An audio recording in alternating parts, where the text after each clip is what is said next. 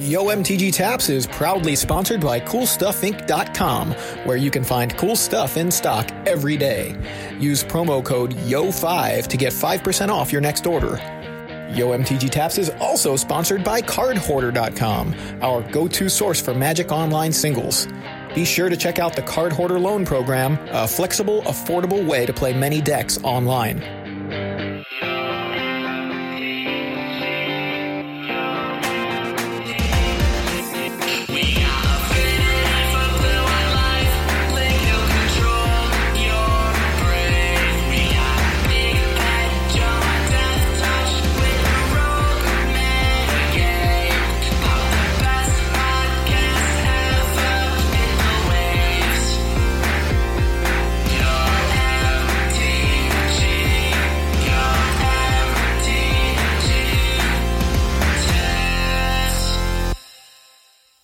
Everybody, welcome back to another episode of YMTG Taps. I'm Joey Pasco.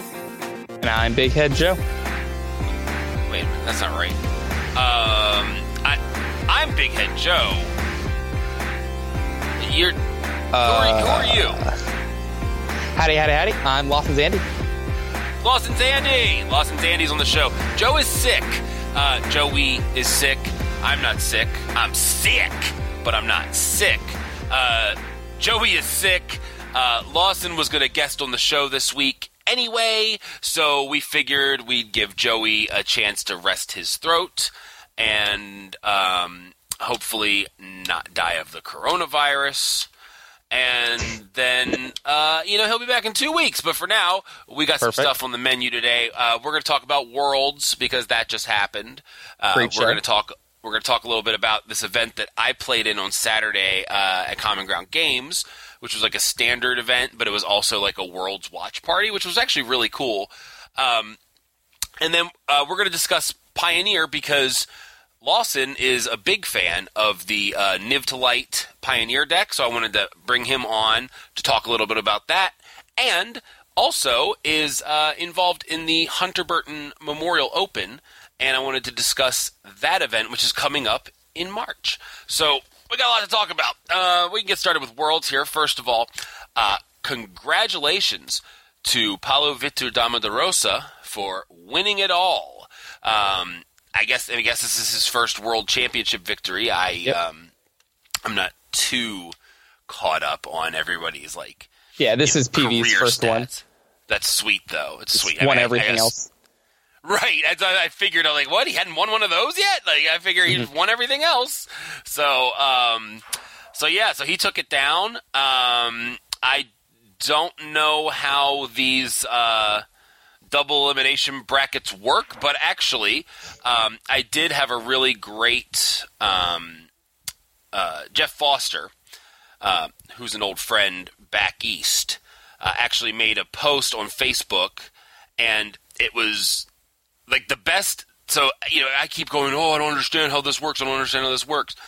And he explained it so easily and so concisely and perfectly that I thought it was just great. So he says, best of 5 matches with the upper bracket getting a free win is difficult to explain, but a great way to determine the world champion. And I was just like, when you say it like that, it makes perfect sense. So it's a best of 5 match, but the upper bracket person starts with a win. So that's all it is. That is all double, it is what it is. That's great, actually. That's how it works. So that's the easiest way I've ever heard that explained. So there you go. I mean, I know there's a little more to it, but for that particular thing with the best of 5, that player has to win 2 matches because it's a best of 5 where they started with a win. There you go. Done. So, anyway. So Paulo won, and again, I don't even know how this even works. How does this work? Okay, there we go. Top 8. There we go. I was trying to look at this bracket here. Okay, so it was Paulo versus Marcio Carvalho. And Paulo won 2, and Marcio won 1. So I'm guessing that Paulo was upper bracket, yeah? Yes. Okay. Paulo was upper bracket. Yeah, okay, so that makes sense why. again, why Paulo would only need to win 2 matches. Or 2 games. So there you go. Mm-hmm. Seth Manfield made it to the semifinals, who I have a 1-0 record against Lifetime. Just want to put that out there again. But it was a great showing by Seth. Seth has been, one of the best players in the world since that win, frankly. Because that was my for years and years, yeah. Yeah, that was my first PTQ in DC, and it was extended, and I was playing some terrible deck, and he was playing some real deck, and I somehow managed to that's usually how it works. Win. Yeah, and he was not happy about it, and I was super happy about it because I was oh, that guy was serious. Oh, no. And I beat him. But yeah, obviously, I think he would get that win back in decisive fashion if we were to ever face off again. No takebacks. Right, it's exactly right. You can't change the record. Paulo, one of the things I wanted to point out was that I didn't watch too much of this event this weekend. I had to work, and and actually I was at a tournament where we were watching the event, so I did get to watch some of it, but that was the only chance I actually had to watch. While we were there, Paulo, I saw Paulo in a limited event, in the limited portion, and oh my God, I swear, this was the best.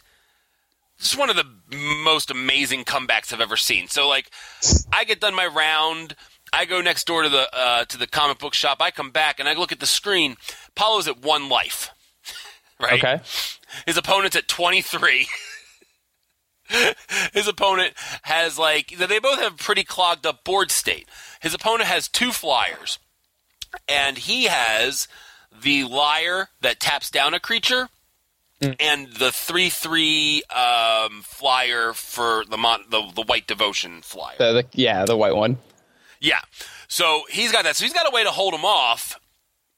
But obviously, 1 creature, extra, and the player, I forget who he was playing against, but they win. One more creature extra. So I watch Paulo. He drops the Devotion white creature that makes tokens for white. Oh, yeah, the 1/2 for 5. Whatever it's called. Yeah, it's 5 mana. So he plays that. He gets 8 tokens, right? Perfect.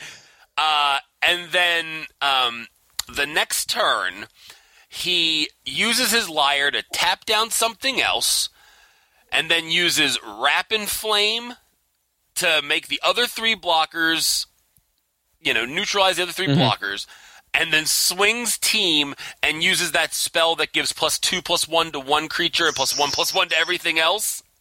I think he did a small attack the turn before that got his opponent down to 18 life or something, but that swing took his opponent to -11, and he still sat at 1 life. So that Liar is really powerful. That card is. Yeah, it's good. It's good. But yeah, it only hits 1 thing, and when your board's like that, there's only so much you can do. But having that extra turn to tap down 1 extra thing, he didn't even need to use the Liar again. He was just covering all his bases. His opponent was drawing dead. That was the thing. His opponent had land in hand. So there was nothing they could do. They weren't advancing their board state, but they were obviously in a very good position. But this just shows you that you should never scoop until until it's just obvious. If it was just they have all the creatures, I don't have the answer, they're going to probably swing and kill me. I don't know. Wait till the swing happens. Important to know that especially in limited, board state is so important, and to an extent, your life total almost doesn't matter once you have the board controlled. 1 is definitely the worst case scenario, but you can get out of it. Yeah, true. It's very true. And Paulo showed that, and when I saw that happen, I was like, oh, Paulo's going to win this, isn't he? You know what I mean? I was just wow, that was just that was masterful play. That was a situation that I don't know, 8 out of 10 of us would have just kind of went, you know what? I don't got this one. Okay. All right, I get it. I'm at 1. I get it. Nope. Paulo stabilized. Paulo came back. Paulo won. And obviously won the whole thing. So that's pretty sweet. Paulo's a monster, and his deck was great. Yeah, absolutely. Yeah, and his standard deck here, I'm looking at this deck. I didn't get to see him play standard, but 3 copies of Elspeth Conquer's deck in the World Champions deck list. There you go, Josh Clater. Your investment has paid off. Josh was all like down on himself because he had bought a whole bunch of Elspeth Conquer's deck. He's like, oh, what a stupid idea. And Card's look at great. that. Look at that. Card's great. 3 of. Yup. So there you go. Pretty good. Nice job, man. Some blue-white control, obviously a big deck in the format. What else we got? I mean, so we had the Jeskai Fires, Mono Red Aggro, Temur Reclamation, and 1 random, it was Jund Sacrifice, right? Was that the other deck? Yeah, Jund Sacrifice from Canister. That's right. Canister playing Jund Sacrifice. Trying to run it back. Because he won a big MC earlier this year off of Jund Sacrifice. Right. I think that deck's cool. I still haven't picked up the dragons to make it work, but I've got most of the other stuff. Bold, Yeah.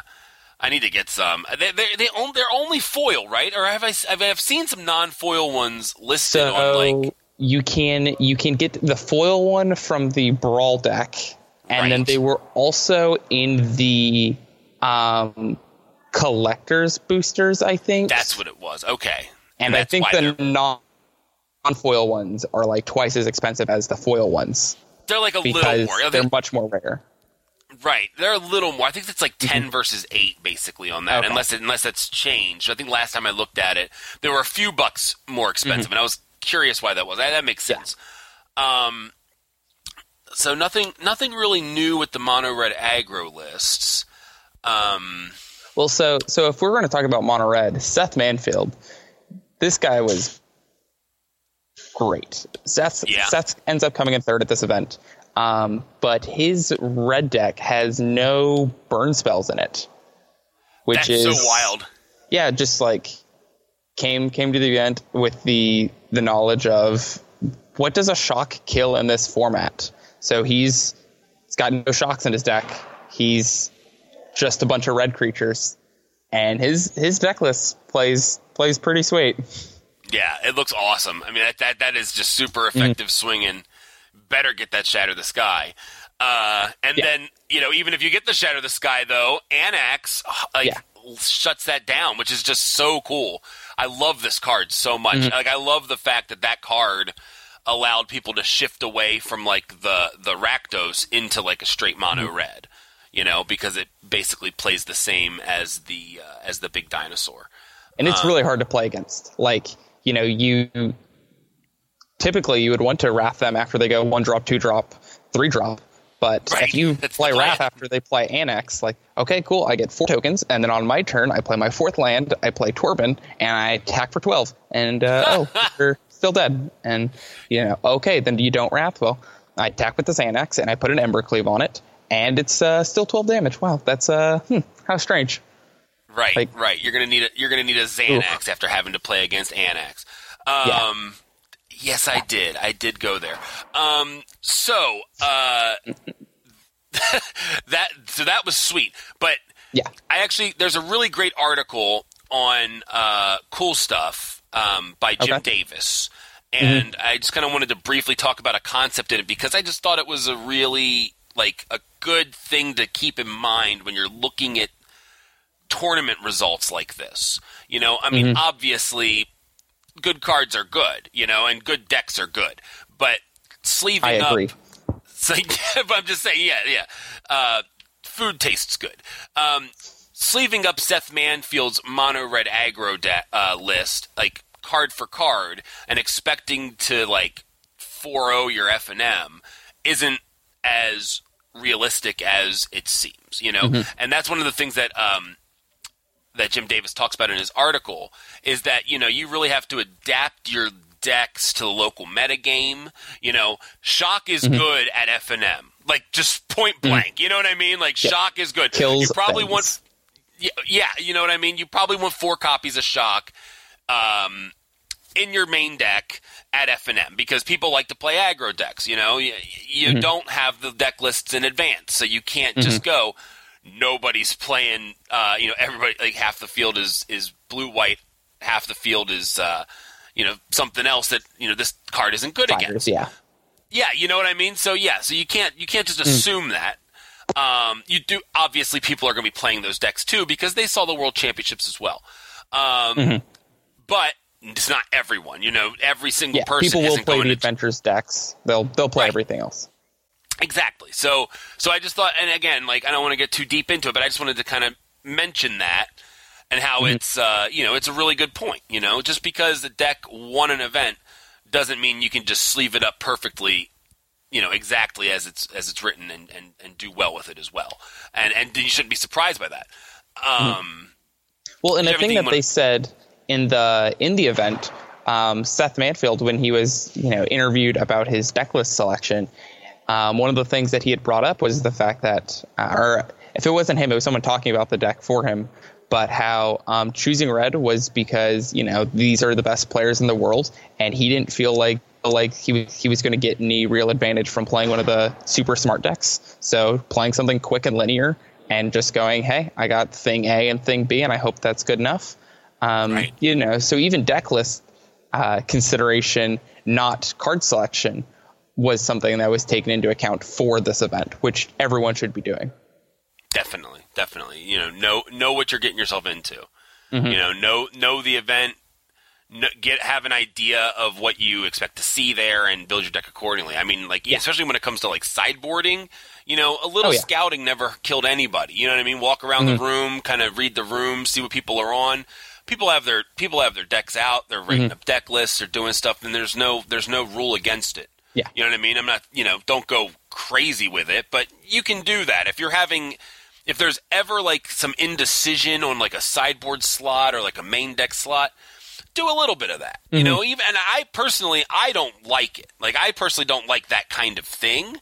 But if it's the difference between having 12 cards in your sideboard you're confident in, and having 15 cards in your sideboard you're confident in, it doesn't hurt anything. Take a walk around, make a lap. So what am I saying here? Let's see. So I'll put a link to this article in the show notes. And I wanted to transition into what I did on Saturday, because I kind of was at a crossroads where I was trying to figure out what I wanted to play Saturday at this little. So it was like a competitive REL event. Okay. But it was somewhat low stakes. So it was a World Championship watch party.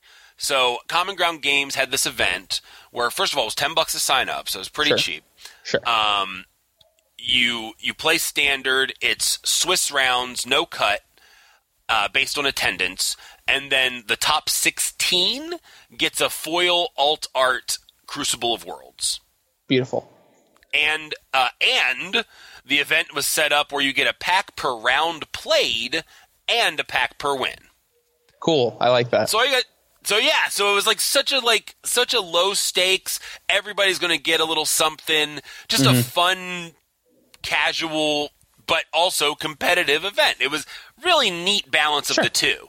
And I liked it because John Trout, who's one of the judges at Common Ground Games, he runs a Magic club at his school where he works, and also runs like a summer camp for Magic.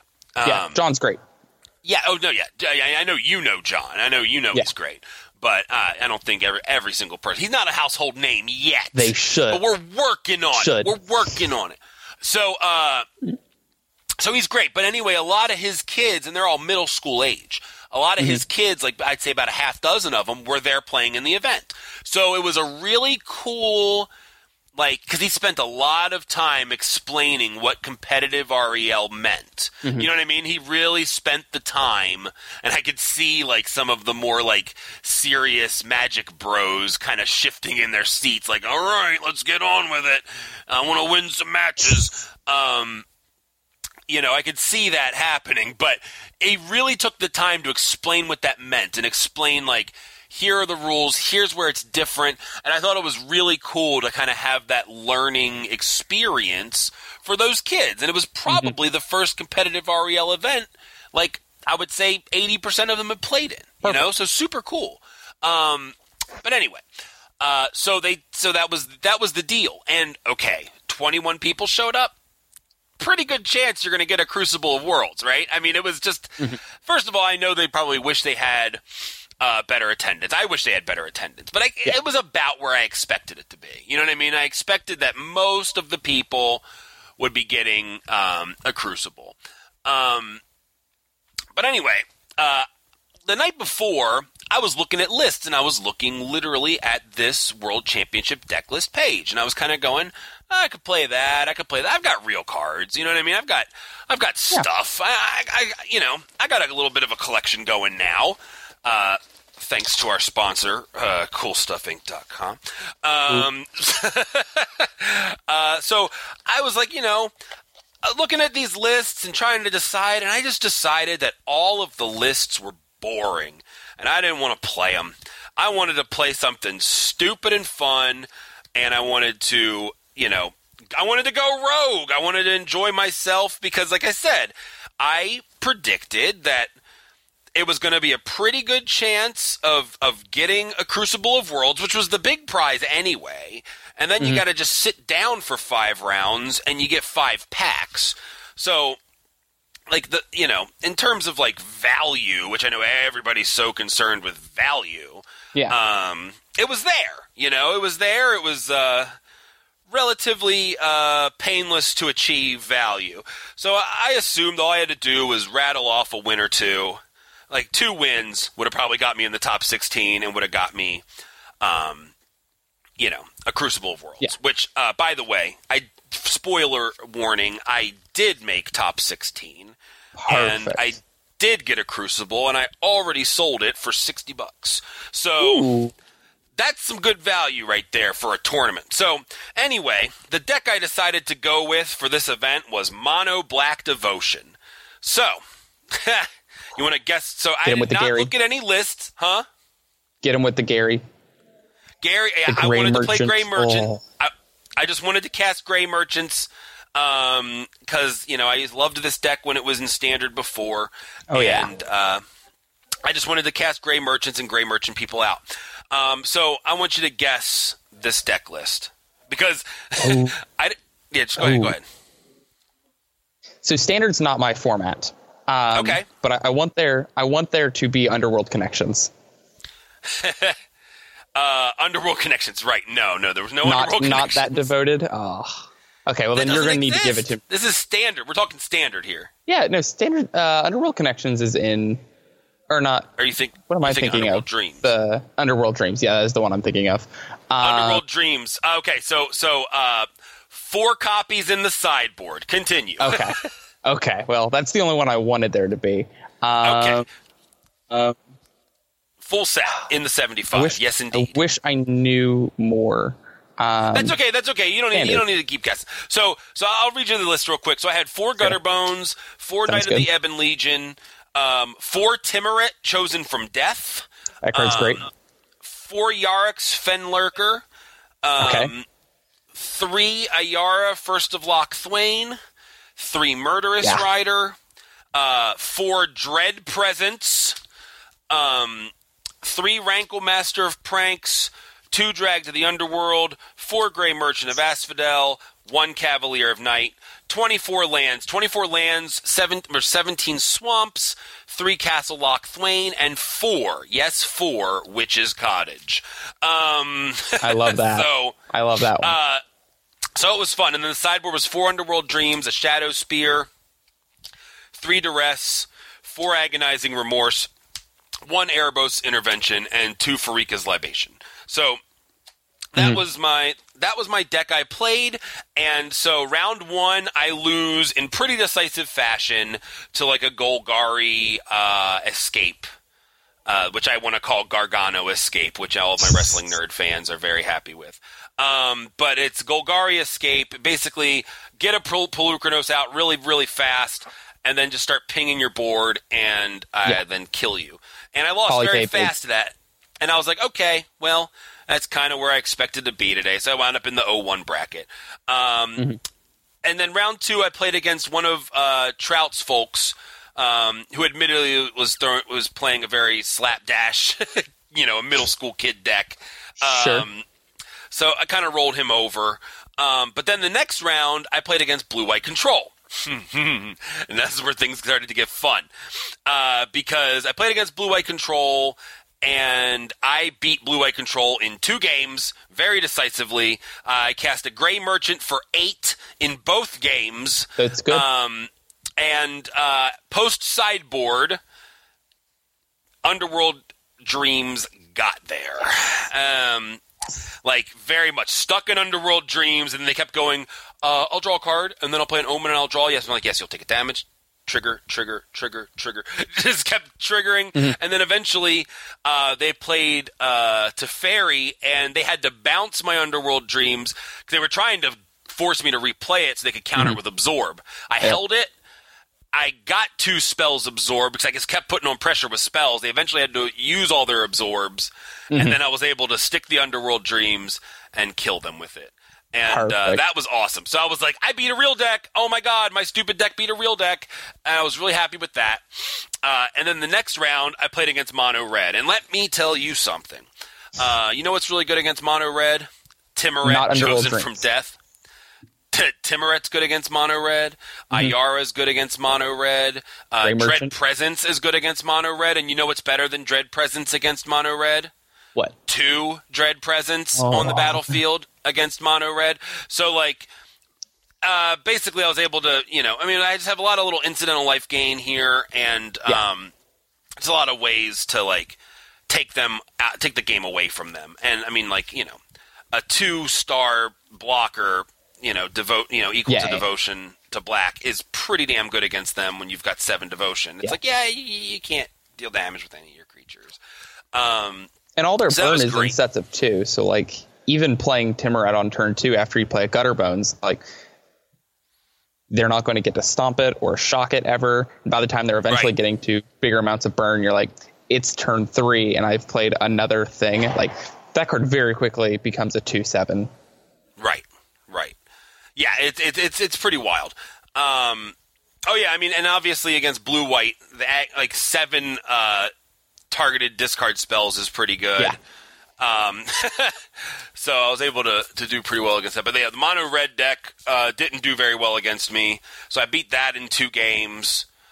And then final round, I was 3-1, and I played against a 5-color Niv Mizzet deck. Ooh. And they got me, or I got them on game 1.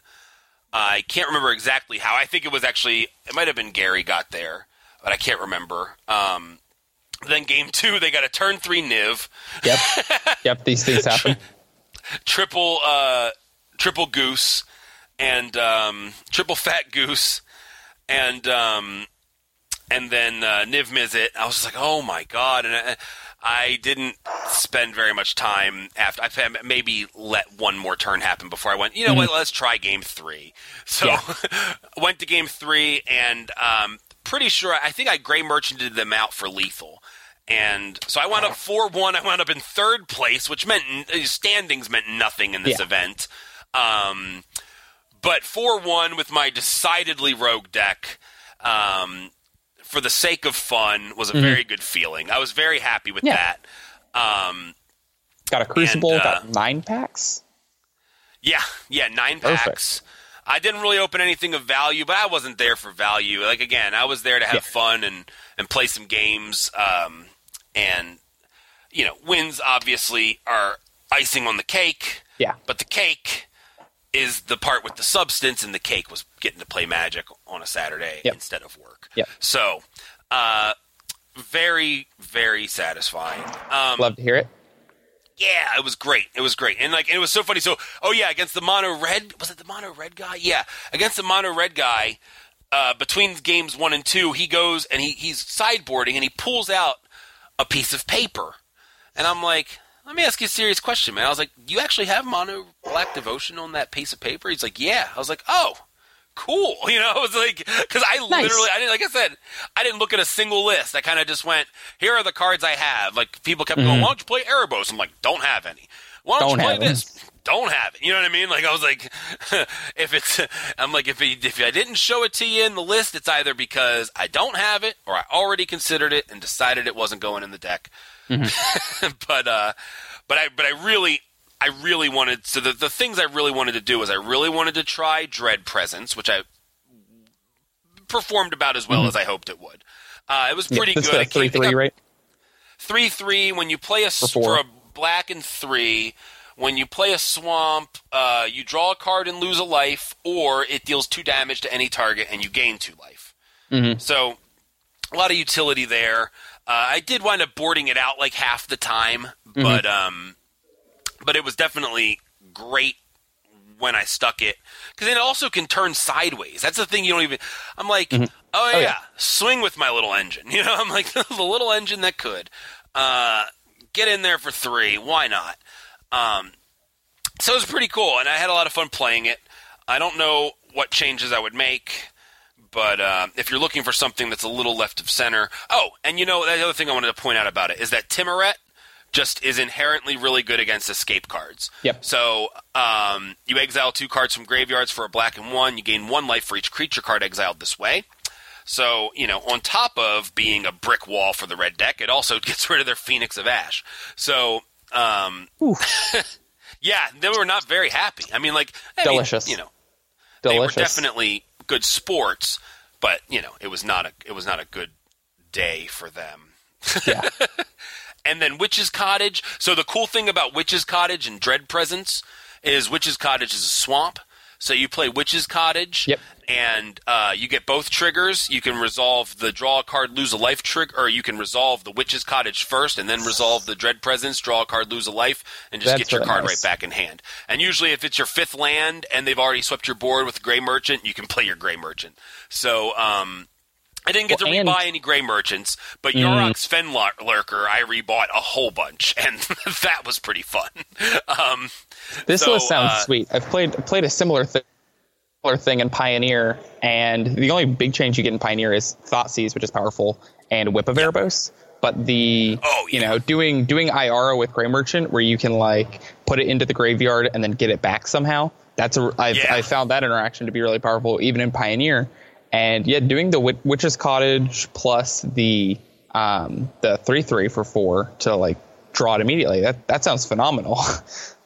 Yeah, so there's a pretty cool interactions there that I think are getting overlooked. I'm not saying this card is better than all the real decks, but if you're looking for something fun and relatively cheap to build and play, I mean, Knight of the Ebon Legion's a little pricey. Castle Lochthwain's gone up. Yeah. I got them for $2 each, but they're actually worth money now. Yeah. Murderous Rider's worth a little bit, Rankle, but these cards also see play in other formats, so.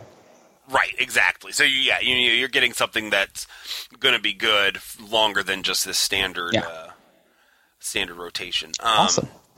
Yeah, so it was very cool. Now, you are a big fan of the Niv to Light deck in Pioneer, and I got to play against Niv Mizzet. I don't think have I ever actually played against that card before Saturday? I don't know, but the card is great. But I know it's good, yeah. And I think this guy said that he actually this is in Standard. He said he actually drew 7 cards once off of it, which is I've hit 8. I've hit 8 on stream before. That's a good one. That's amazing. So you've been a big fan of this Niv to Light deck. Oh yeah. So tell me a little bit about it. So what's the deal with it? I always thought Bring to Light was a pretty cool card, but I always thought it was kind of expensive, and you'd have to really finagle your mana base to get it to maximally pay off. But that seems like the part of the point of this deck, right? Yeah. So I'll give you my history with the Niv Mizzet and Bring to Light lifestyle. So I originally started playing it in Modern before Pioneer was announced. when Niv was printed, because I was just like, it's an F&M. This card seems sweet. We'll figure out how to make the mana base work. Just played a bunch of fetches and shocks and, some Birds of Paradise and, hope. You just hope that everything works and play 2 or 3 card from every guild. And deck was fine. But Niv Mizzet's really powerful. You find out very quickly with this deck that Niv Mizzet is just Moldrifter that goes to the gym consistently. Just imagine your Moldrifter wasn't a 2/2 and instead was a 6/6. Yeah. Swoledrifter. 6/6 draws you 4 or 5 always spells kind of thing. That's really powerful. And at that point, I just wanted to figure out how you can maximize that deck to do that. And then we got Modern Horizons come out, which made the deck great in Modern. Other than the fact that Hogak and all of the other mistakes in Modern. The mana base for that deck got super clean very quickly. Prismatic Vista, letting you get any of your 5 colors and not being that painful is really nice. And Arkham's Astrolabe made the mana basically just free. Just that deck's mana base is super easy. Recently in Modern, I've been messing around with no Astrolabes version of the deck, which is much more aggressive on using Utopia Sprawl and Bird of Paradise or Search for Tomorrow for making the mana fixing work. And in Modern, you really just want to get that Niv in play on turn 3 because, while you are still an interactive mid-range deck, you do need to just win games in Modern. And a 6/6 flyer wins the game pretty quickly. Pioneer was then created, and 48 hours into that format being announced and on Magic Online, I had taken my first 5-0 trophy in the Pioneer League Nice. with 5-color Niv, and I had figured out the mana base for that deck, and it was just a bunch of Planeswalkers, and Oath of Nissa was my trick to make the mana work, and then they banned that out from under us, and I then refigured out the mana base. You just play Once Upon a Time. It's super easy if you play Once Upon a Time, and then they banned that away from us. And now we are to where we are today in Pioneer. The deck is very, very powerful, though. One important thing I will say is when a lot of people look at the 5-color Niv decks, they are wondering, why don't you play cards that are all gilded? Gilded Goose and Sylvan Caryatid are cards that people will look at and go, you can't get this off Niv. Why is it in here? It's important to remember that you do need to be doing things in the game before you play Niv Mizzet. And because of that, it doesn't matter if those cards are gilded or not, because if you're just not doing stuff before that, you will die. Sylvan Caryatid is probably the best card in the deck. It's hexproof, right? It's hexproof, and it's an 0/3. Right. So it blocks everything. Basically the best card in the matchup against mono black or red is just play Caryatid. My mana is a lot better now, and I'm never taking combat damage. It's a brick wall against some decks. That's awesome. And then for the gilded things, you don't need to have something for every guild, but generally you want to make sure the cards that are gilded are cards that are good to get after you play Niv, because at that point, when you draw 4 cards off Niv, if they're all things Abrupt Decay and Dreadbore, if that's the only thing you've got, you're not making any more forward progress. So things like Teferi, Time Raveler, very good in the deck because it lets you continue to put some pressure on while also being an okay card to have before you have Niv. Wait a minute. Hold on. So are you telling me that Teferi's good? Teferi is phenomenal. Also, do you remember what the +1 on Teferi is? Yes. How do you think it works with Bring to Light?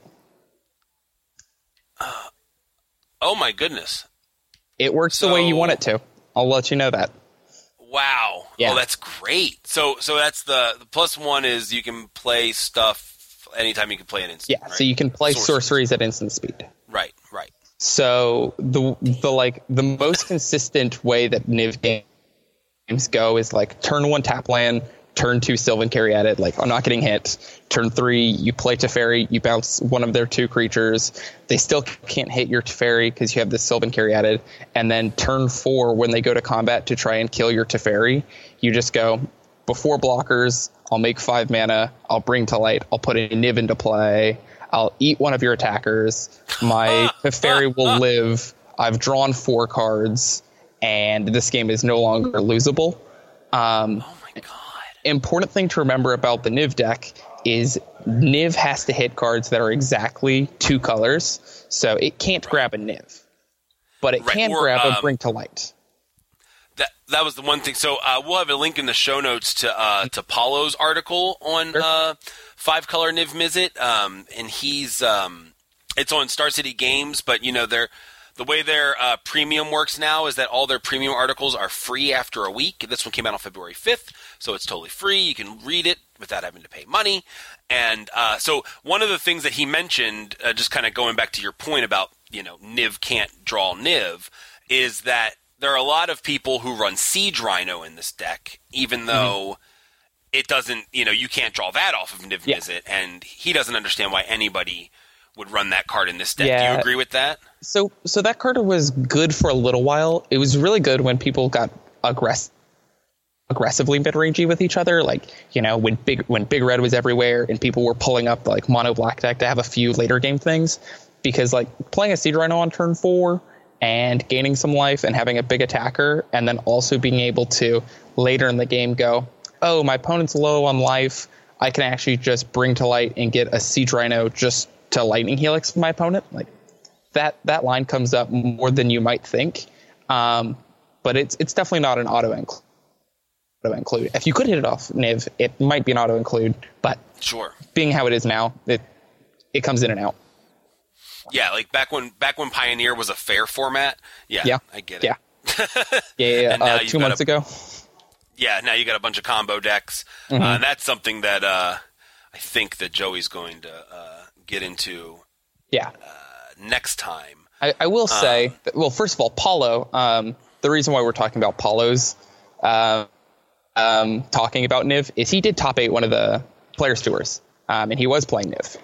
And he was like the only person who did well on Niv. A month and a half ago, Niv randomly came out of the woodworks for Pioneer and became like, if not the top deck, one of the top decks right before Theros came out.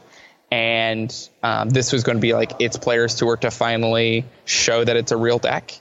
And then all these combo decks came out. And the generic builds of Niv do not do very well against it. I will say that I've had a lot of success recently with 5-color Niv and Pioneer, but, you know, I'm playing Thought Erasure and Thoughtseize in the main deck because, like, those cards are fine, or Thoughtseize is more than fine, but, like, those cards have some very, very real power to them, and, you know, Thought Erasure also is a card that you can grab off of Niv. So. Exactly. That's good. Yeah, decks will adjust, and I'm still not sure how I feel about. I haven't played much Pioneer in the past couple weeks since Inverter and Breach became like the big bads. The Inverter deck is really cool. The Inverter deck is awesome. Yeah, I think it's a really cool deck. You know, a lot of people are anticipating some sort of ban, which hasn't happened in the past 2 weeks. Doesn't seem like it would happen anytime soon, so this is our new reality. You know, we've got to deal with these decks. So it's nice to see decks adjusting and fixing their, you know. I think everything will be fine. Like the not through the Breach, Breach from the Underworld deck. It's very powerful. Underworld Breach. It's a very powerful deck, but it kind of laughably gets crushed by Dampening Sphere. Because, you know, their turn 3 play every game is, you know, play an Sylvan Scrying. Play a Sylvan Scrying, go get Lotus Field, play Lotus Field, I'm tapped out, go. And if you just get to go Dampening Sphere, your land taps for a colorless. And also, like, even if you just had enough lands after that to combo, it just cost a bunch to combo. Of course, you still need to, like, end the game quickly, because eventually they will find, like, a Fae of Wishes and grant it and go grab a thing to take off the Dampening Sphere. So like, you still need to win this game eventually, but Dampening Sphere does a ton of damage to them. Or Eidolon of the Great Revel, while we're on the topic of things that do really good against that deck. Yeah. And it's just like every combo deck, you know. Put up some resistance. Don't let them just go off on turn 3 or 4. Right. But don't let them get to turn 12. Like, win this game. End it.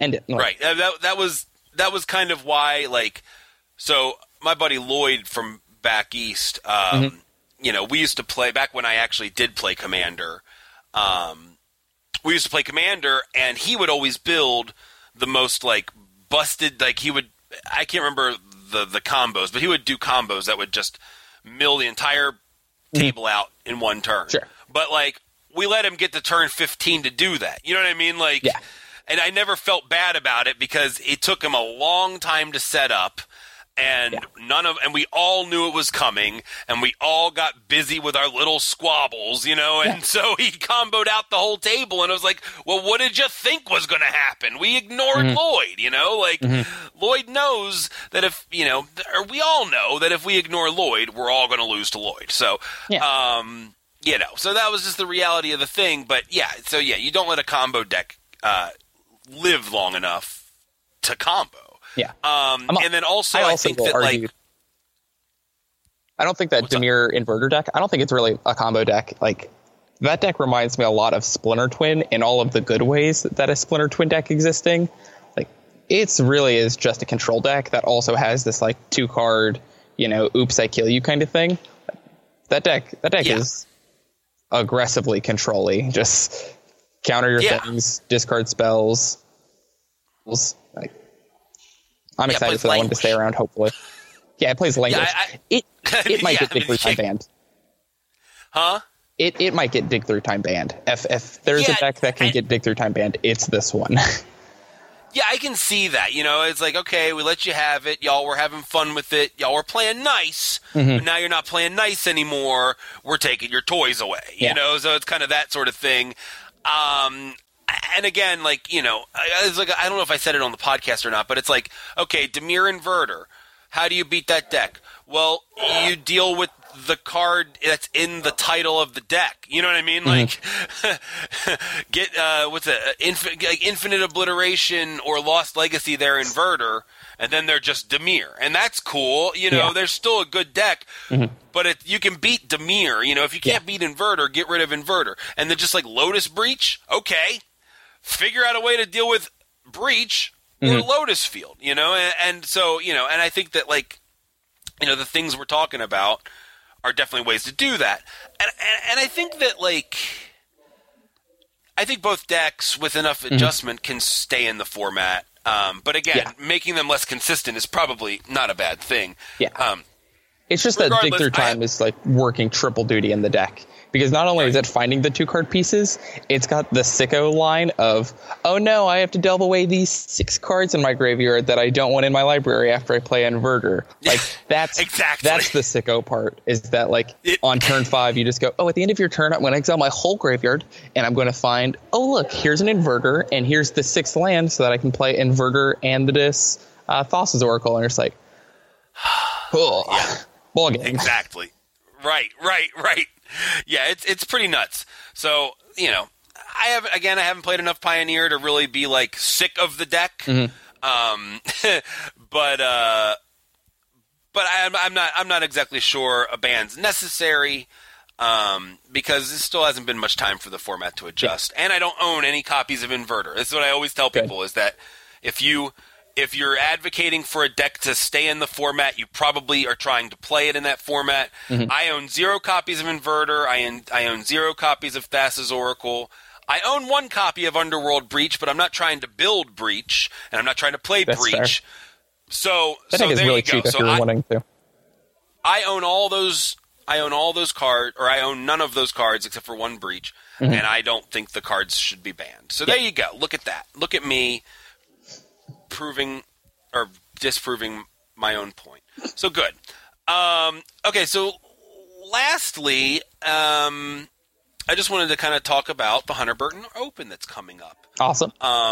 Do you want? I mean, the floor is yours. If you would like to promote this event now, perfect. Go for it. So, yeah, I would love to. So anyone who doesn't know, the Hunter Burton Memorial Open is an event that we started running. This is the 7th year, I want to say, and it's a event in which we raise money for suicide prevention, but we also play some sweet magic. We get some great commentators to come in. I don't know if we've got all of the commentators tied down, but here's the things that I can tell you. Saturday, we'll start the main event. It's a $10,000 modern event. The winner will get a Players Tour invite. There will be a standard 1K that day. There will be a Pioneer 1K that day. On Sunday, there's another $5,000 event that has a PT invite.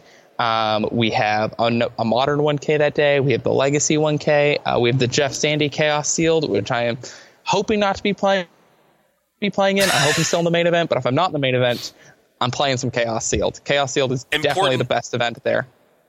Important point that you didn't bring up is that the second day is Pioneer. The second day is Pioneer? Event. The main event of day 2. Is it? Yes, it is. I mean, I actually looked at it because I wasn't sure, because I knew that there was a PTQ at the Open, but yeah, like Saturday main event modern, Sunday main event Pioneer 5K WPNQ Pro Tour qualifier presented by Docs Games and Comics. No, that's another event. There's it says main event. There's a main event on Saturday, and the main event will be a 2-day event. The day 2 top 64 players advance 5 additional rounds of Swiss, and then cut to top 8. There's also another PTQ that is a Pioneer event, I believe. That's what it is. Hosted by Docs but Comics. Right. Okay, that makes more sense. Okay, that's why I was very confused. I was like, so both events are one day? But, no. That makes a lot more sense. That makes a lot more sense. Because it does say under that, and I missed that. Yeah. That the Saturday modern main event, day 2. Yeah, so there is... That's it. That's what it is. So I was really excited, by the way. But it is cool. I mean, it is cool that... that day 2 would be Pioneer, right. But, I mean, but on day 2, there is a second main event... Pioneer 5K. So that's cool. I'm actually coming to play in that. Perfect. Because I know Modern's not everyone's favorite cup of tea right now. It's not mine. And I'll be playing in it, and I'll be playing Niv because I'm a glutton for punishment. But but yeah. So I mean, I'm definitely coming to play in the Pioneer. So I'm looking forward to that a lot. But yeah, I really wish. Because I really want to play Pioneer because I haven't had a chance to play much Pioneer in paper, so that's like why I'm trying to take every chance I get. Oh yeah, Pioneer's and the week great. before that also is a Common Ground Games Pioneer PTQ. Awesome. So a nice little warm up event on the 21st for the Sunday is the 20. Oh, so Sunday's the 29th. So I guess okay. Never mind. That makes sense. Common Grounds, I think, is on a Saturday, but this one is Sunday the 29th, which I think I need to adjust because I think I asked for the wrong day off for one of those. Oh no! Oh no! Oops. So anyway, I'm glad I looked at this. But the Zanman Chaos Sealed event is something that I'm like just really glad that they do because Zanman would have loved this. Yeah. And Chaos Sealed is awesome. And the playmat is beautiful. Oh, yeah. And, yeah, so...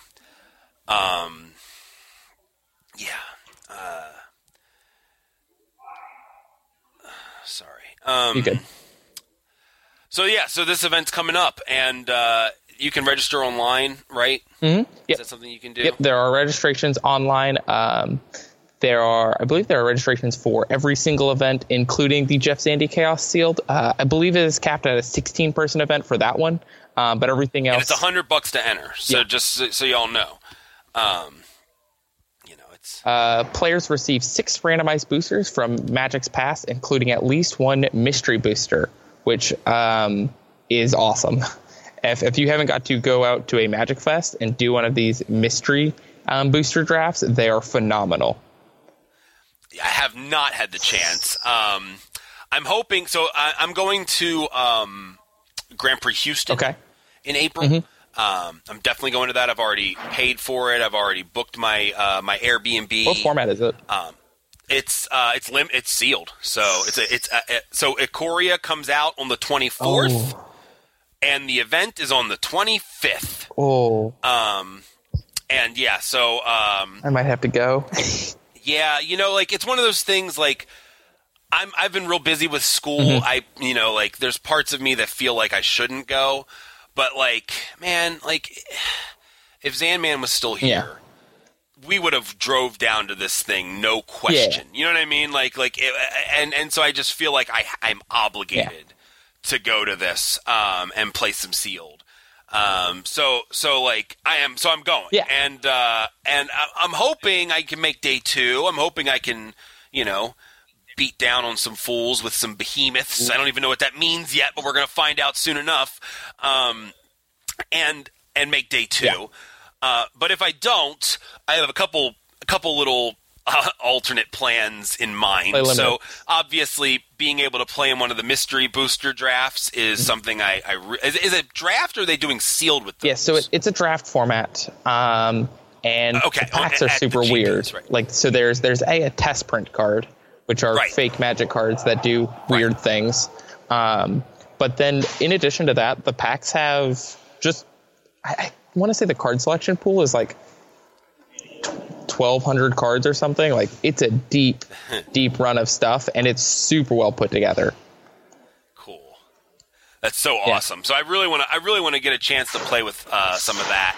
But here's the other cool thing that has nothing to do with Magic. Okay. Turns out the XFL Championship game is it that weekend? Is going to be in Houston on Sunday the 26th.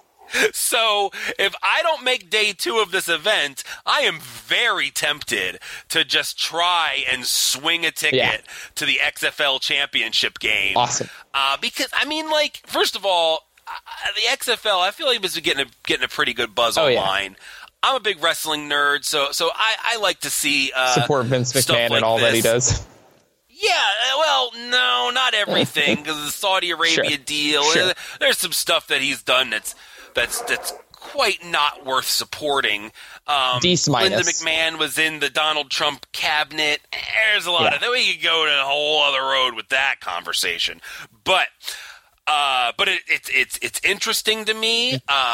Dallas is 1-1, so we're 1-1. We got our first win on Sunday, which I haven't been able to watch because I don't have all the channels. But I think the Roughnecks and the Renegades play next weekend, and I think that one actually is on a channel I have, so I'll be able to finally watch my Dallas Renegades. Let me hit you with this. Play a mat. Let me hit you with this. What's you up? Have access to it because they live stream all the games on YouTube. Really? Yep. I watched my Dallas team on YouTube. Oh my god! It's phenomenal. I did not know that. Cool. From the XFL Live, crap. they're phenomenal. It's great. Oh my god, that's so cool. They're doing a lot of stuff really well. I'm glad to hear you're a fan. I'm glad to hear you've got the right team. So anyway, the final's going to be down there. So I'm like, wow, so there's a lot of cool stuff happening. Y'all should get down to Houston end of April. That last weekend and check it out because there's going to be some fun stuff going down. But getting back to what we were actually talking about before I went on that tangent, the Hunter Burton Memorial Open is on March 28th and 29th, and the main event is on Saturday, the 28th. Yep. $50 to pre-register. Competitive REL, $10,000 at stake. All kinds of top 32 gets a promo cryptic. That's cool. Yep.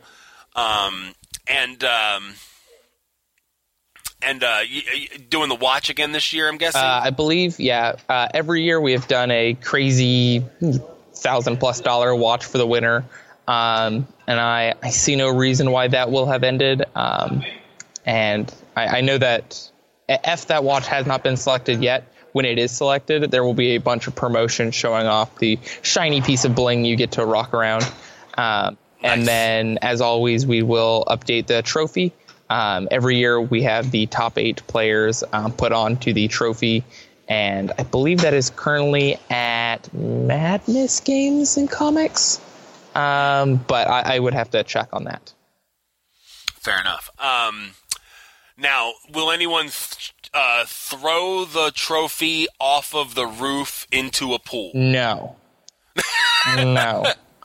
Because that's a great story. I think that was Dimebag Darrell from Pantera. Perfect. Or threw the Stanley Cup off of the roof, trying to throw it into a pool, and totally missed and dented the Stanley Cup. Brutal. So, right? Oh my God! But it's it's the same one, so it's dented. It's that like that forever. Good. Good. So anyway, lots of good Magic coming up here, and we're gonna wrap up here. Joey will be back in 2 weeks. I hope. I hope too. If he's still sick in 2 weeks, and we got some bigger problems here than recording a Magic podcast. Yeah. Get well soon, but he Joey. should be fine. Yes. And Lawson, it has been great talking to you today. Yeah. I'm so glad you were able to come on the show because I'm happy. I told you I don't like having guests very much, but I'm very happy to have you on. Perfect. You're welcome back anytime, and but more importantly, thanks for saving our butts this week with Joey not feeling good. So it really worked out more than just. I can talk an hour of Magic at any point for any reason, no matter who I'm with. So the apple does not fall far from. I have a very particular set of skills. Very. I love the joke. I don't know who told that joke, but I love the joke where it's like, Taken 3, you figure after 3 movies, the guy's just a bad parent. Yeah. But, so anyway, I forget who said that, but credit to them. So anyway, I think that'll about do it for us. Perfect. So that's all we've got. Until next time, we are YMTG Taps. And make them have it. We